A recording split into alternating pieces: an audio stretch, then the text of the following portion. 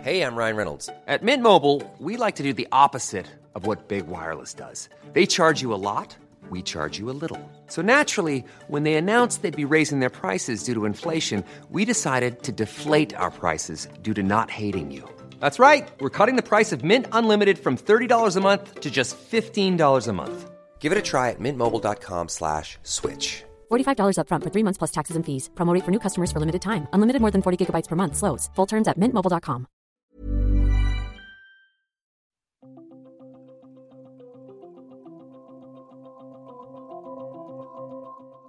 Ako, nung bata pa lang ako, nakikita ko na yung Monstera. Kasi di ba siya yung may butas-butas na halaman? Nakala ko nga dati, parang ano lang siya, may pest, ganun. Yun pala, ganun talaga yung itsura ng halaman na yun, di ba?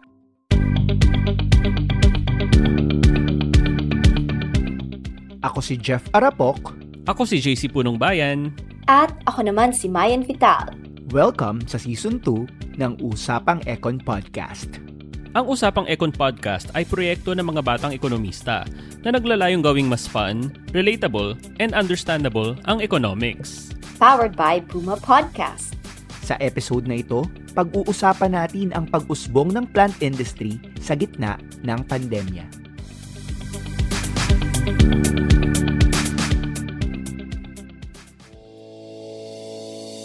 Magsisimula tayo ng bago nating season sa gitna ng pandemic at saka gitna ng isang recession. Alam nating lahat na yung ekonomiya ng Pilipinas ay lumiit siya ng 9.5% noong 2020.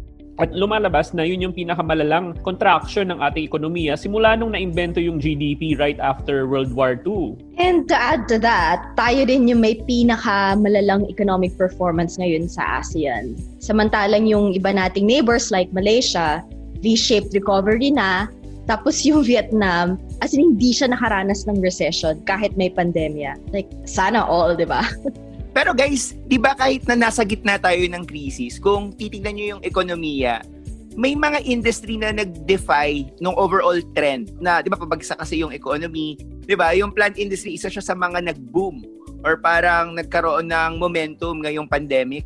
Correct. Ngayon sa pinakaunang episode natin sa Season 2, yan ang pag-uusapan natin, yung pag-usbong ng plant industry sa gitna ng pandemya.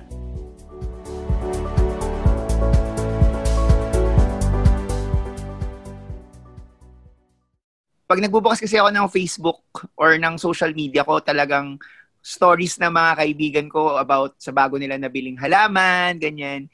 Even yung mga kamag-anak ko nagbebenta na rin sila ng plants kasi nga may demand for it. Pero dati, di mo nga yung pinapansin, pinaglalaroan mo lang yung halaman sa backyard. Pero ngayon, ang daming gustong bumili. At hindi siya ganun kamura, nagmahal itong mga halaman ngayong nagkaroon ng pandemic. Bukod doon sa mga social media posts ng mga tao, even doon sa mga lugar sa Quezon City, for example, or sa Metro Manila, umuusbong talaga yung mga markets kung saan puro halaman yung mga tinda. Quezon City Circle, or even doon sa mga sikat na mga malls dito sa atin, ay nagsiusbong talaga yung mga shops, tsaka yung mga sellers ng mga halaman.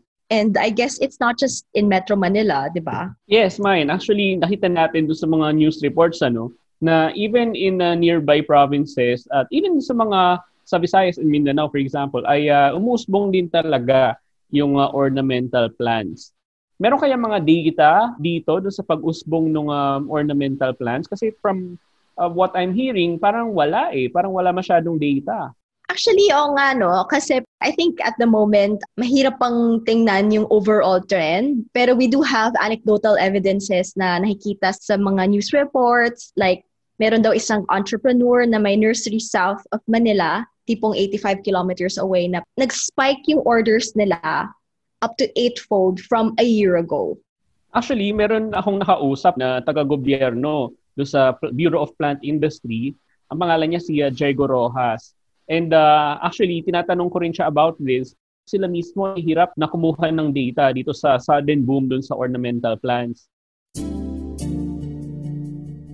Unfortunately, wala nga talagang data kasi ang government mas focus siya sa mga commodity crops, yung mga kinakain. And it shows kasi nga every now and then may balita tayo na may oversupply, tapos all of a sudden ngayon magtataka ka bakit biglang nagtataasan ng mga presyo.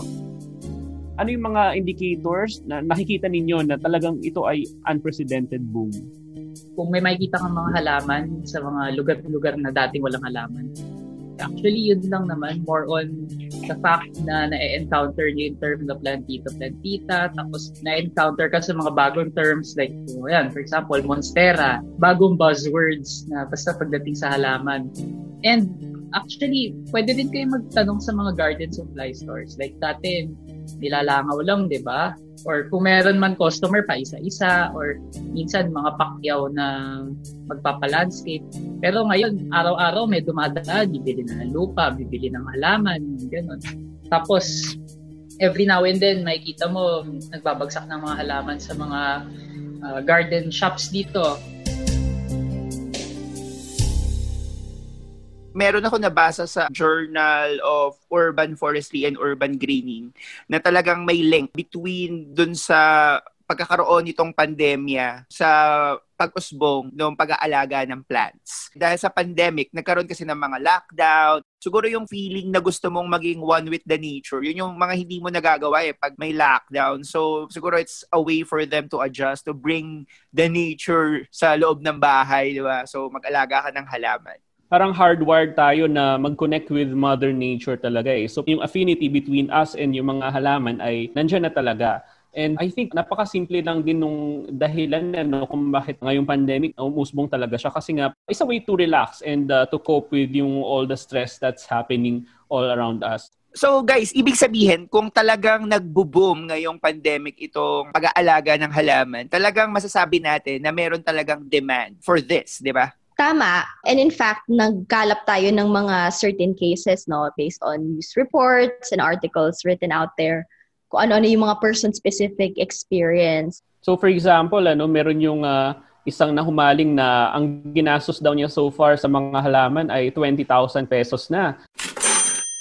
At sinabi niya na yung mga halaman daw nagbibigay sa kanya at sa husband niya ng quick mental break from the pandemic. Ako naman, may nabasa ako na merong tao na nag-aalaga ng 120 plants. Meron din akong nakita na apart from yung positive effects nga ng mindfulness, plants improve the quality of air, which can help physical and mental well-being. So nga naman, di ba? I guess dito natin nakikita na overall, it is a coping mechanism during pandemic. That's on a micro level. Ano-ano pa naman yung nakita natin na other things that cropped up during this whole boom of the plant industry? I think bukod dun sa mga tao na nakakakuha talaga ng psychological and physical benefits from the plants themselves, meron talaga yung napasok dito sa industriya na to simply because umuusbong siya. Nandun yung opportunity to profit from this industry, so that incentivized many people as well na originally ay hindi naman talaga into plants, pero dahil nandun yung pera ay pumasok na rin dun sa ganung industriya. And idadagdag ko lang din na meron din mga observations na part din ng broader trends pagdating dun sa home improvements. So, of course, pwede mong tratuhin na decoration yung mga halaman na yan. And aside from that, ay yung mga tao, hindi sila masyadong lumalabas, so may pera sila pang gastos on things to improve their own homes and backyards.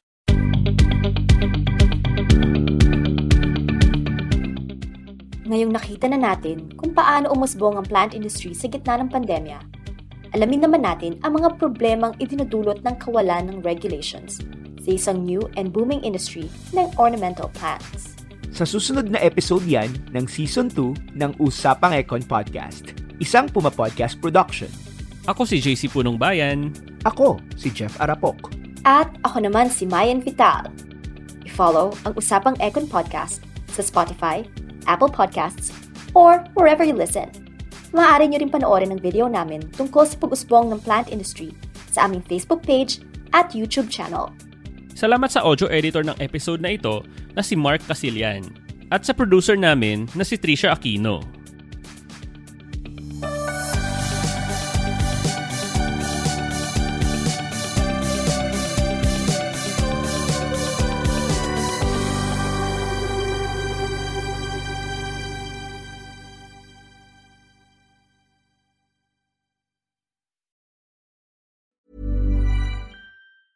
Planning for your next trip? Elevate your travel style with Quince. Quince has all the jet-setting essentials you'll want for your next getaway, like European linen, premium luggage options, buttery soft Italian leather bags, and so much more. And is all priced at 50 to 80% less than similar brands. Plus, Quince only works with factories that use safe and ethical manufacturing practices. Pack your bags with high-quality essentials you'll be wearing for vacations to come with Quince. Go to quince.com/pack for free shipping and 365-day returns.